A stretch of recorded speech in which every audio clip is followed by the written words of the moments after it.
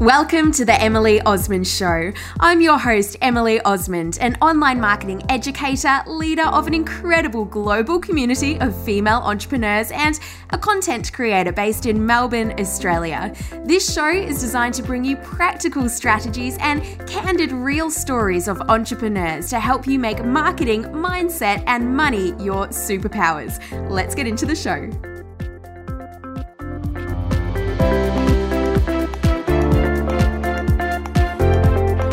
Welcome back to the show. Now, if you're currently working full-time or part-time for someone else, but you really want to resign and go all in on your business, chances are you could be wondering, when is the right time to take the leap?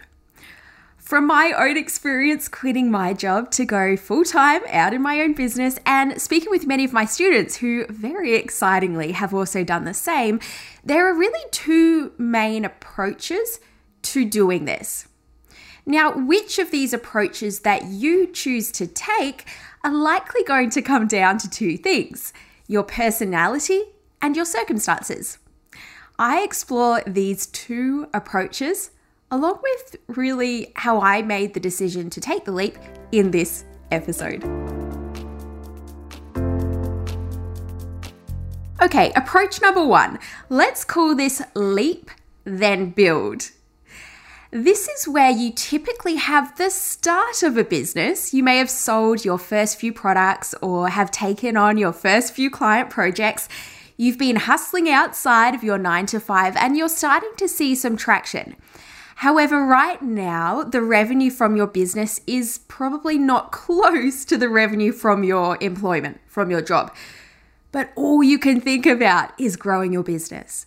You can see the potential for it. You just want and need to have the time and the space to build it. Resigning from your job at this stage may not make a whole lot of sense on paper when you're looking at the numbers, but for you, it really feels like the only choice because you just feel that calling to take the leap into your business so strongly. This was the approach that I took. I had a really fantastic job. I was working in digital marketing for a local tourism body. I was pretty well paid. The work was fairly low stress. I had a lot of autonomy and creativity in my role. I was able to meet and connect with many of the local business owners who were members of the tourism organization that I worked for. And one of the perks of the job was also attending these really fun tourism events offered as a VIP because of my work. So there was actually nothing overly bad about my job. But the thing was, I had started to attract my own clients. My very first client found me through my blog and asked me to write her own blog, her social media, her newsletters. I vividly remember taking the call as I was walking back to the office from my lunch break. And she was asking me about working for her and how much I charge, and I had no idea. So on the spot, I just said $50 an hour, and she agreed. And there it was, I had my first client. The next few clients came soon after, really with my name spreading about the regional city that I was living in as someone that could do digital marketing, because this is what I was doing in my role, which was a fairly public role in a sense. I couldn't wait to get home from my day job. And to be honest with you, I often worked in my lunch break. I'd open up my laptop and work on some client work so that I could really write those marketing strategies, plan social media content, put together email newsletters, and build websites for my clients. And I really saw a big need for the work that I could offer for the local business owners, really fresh, modern social media, online marketing that I really felt that a lot of the existing local agencies weren't offering. Now, there were two main things happening in my personal life at the time.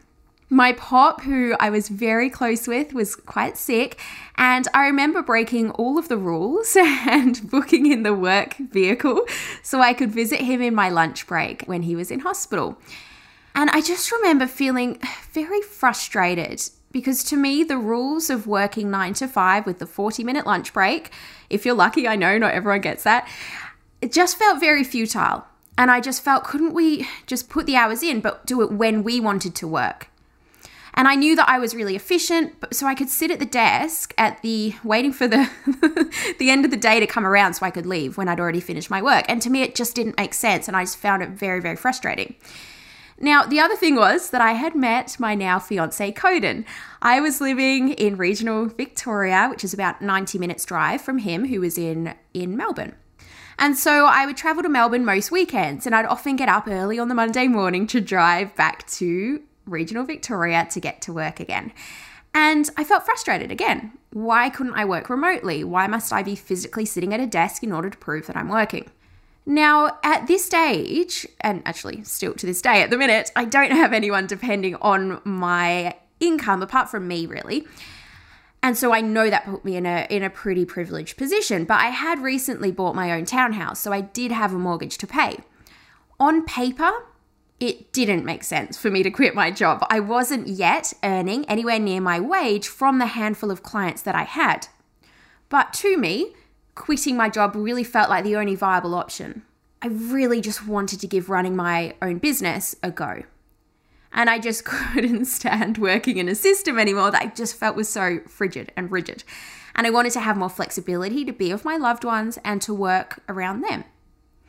And when I tell people that I quit my job to go full-time in my business, they often say, "You must have been so scared," or "That was so brave." But really, it didn't feel like that to me. It just really felt like the only option that made sense for my own happiness as well. So what did it look like financially? Well, I did have some savings, so I did have somewhat of a buffer.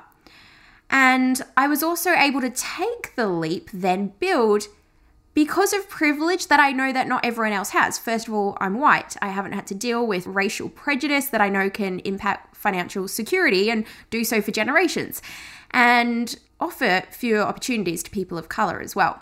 So it was privilege that helped me do this. And also the privilege of having a very supportive mum who I knew that I could move in with if I really became strapped financially. And that was the risk that I was also willing to take. There was a possibility that I would have to move out of my house or put tenants in it, or even to sell it. And obviously this isn't viable for some people, or a risk that they are able or willing to take. For me personally, I was. I also took my mum's advice, even though I didn't really want to, and I asked my employer if I could go part-time. And I didn't really want to because I just wanted to be out on my own. But when they told me no, the next day I handed in my resignation. So what happened next? Well, I was part lucky and I part worked for it. So I secured a contract pretty much straight away to run an event marketing campaign, and that contract was worth several thousands of dollars. So that really set me up for some solid revenue over the next few months. I also got out and I networked. I invited people out for coffee. I pitched my services. I shared valuable content on social media, put myself out there. I built a brand that stood out from the others in the industry. Like I said, I really saw this gap in the market that I really felt very passionate about being able to fill. I enrolled in these programs online and in person just so I could soak up and learn as much as I could. And within the first 12 months of my business, my revenue exceeded my previous salary. I leaped, then built down to my personality, having probably a higher risk profile than others and also a distaste of rules for the sake of rules.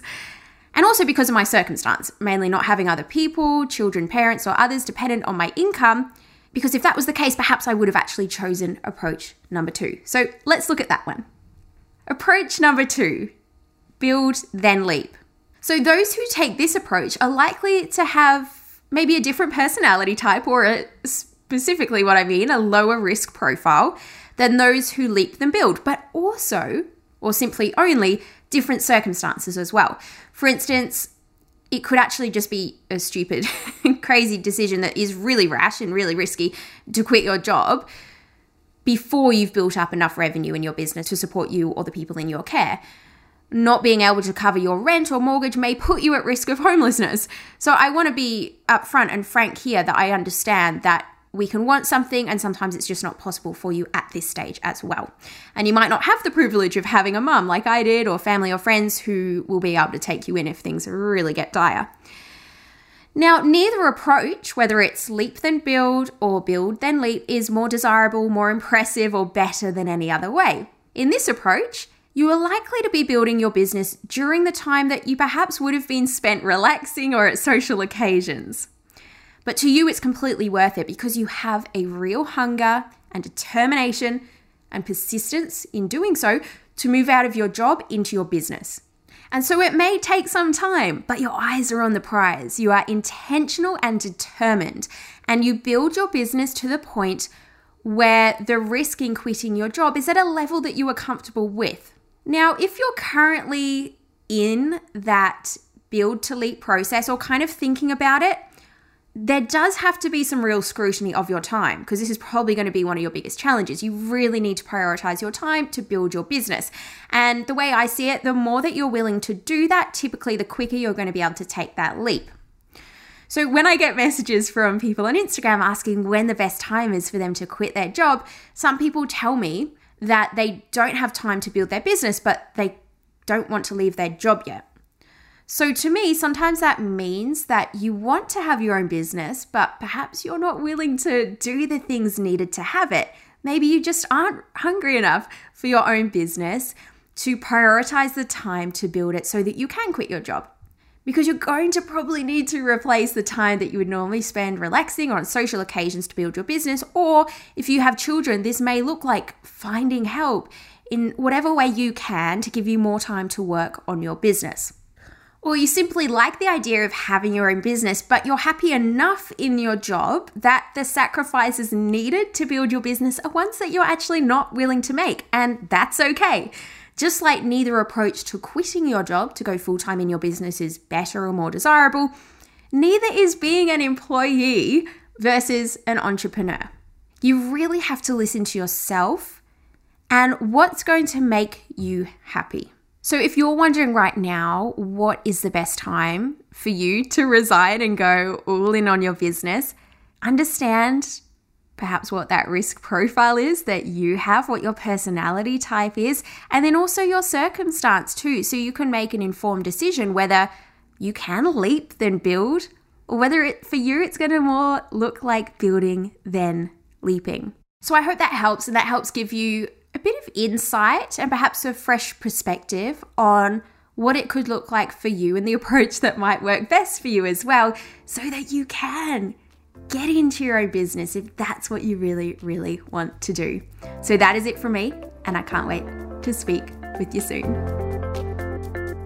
Thank you for listening to the Emily Osmond Show, brought to you by my Instagram freebies, which you'll find at emilyosmond.com/free. So please take a few seconds to leave me a review, subscribe so that you don't miss an episode, and be sure to take a screenshot of this podcast, upload it to your social media, and tag me at Emily Osmond so I can give you a shout out too. Until next time, remember, connection over perfection. You've got this, and we'll speak soon.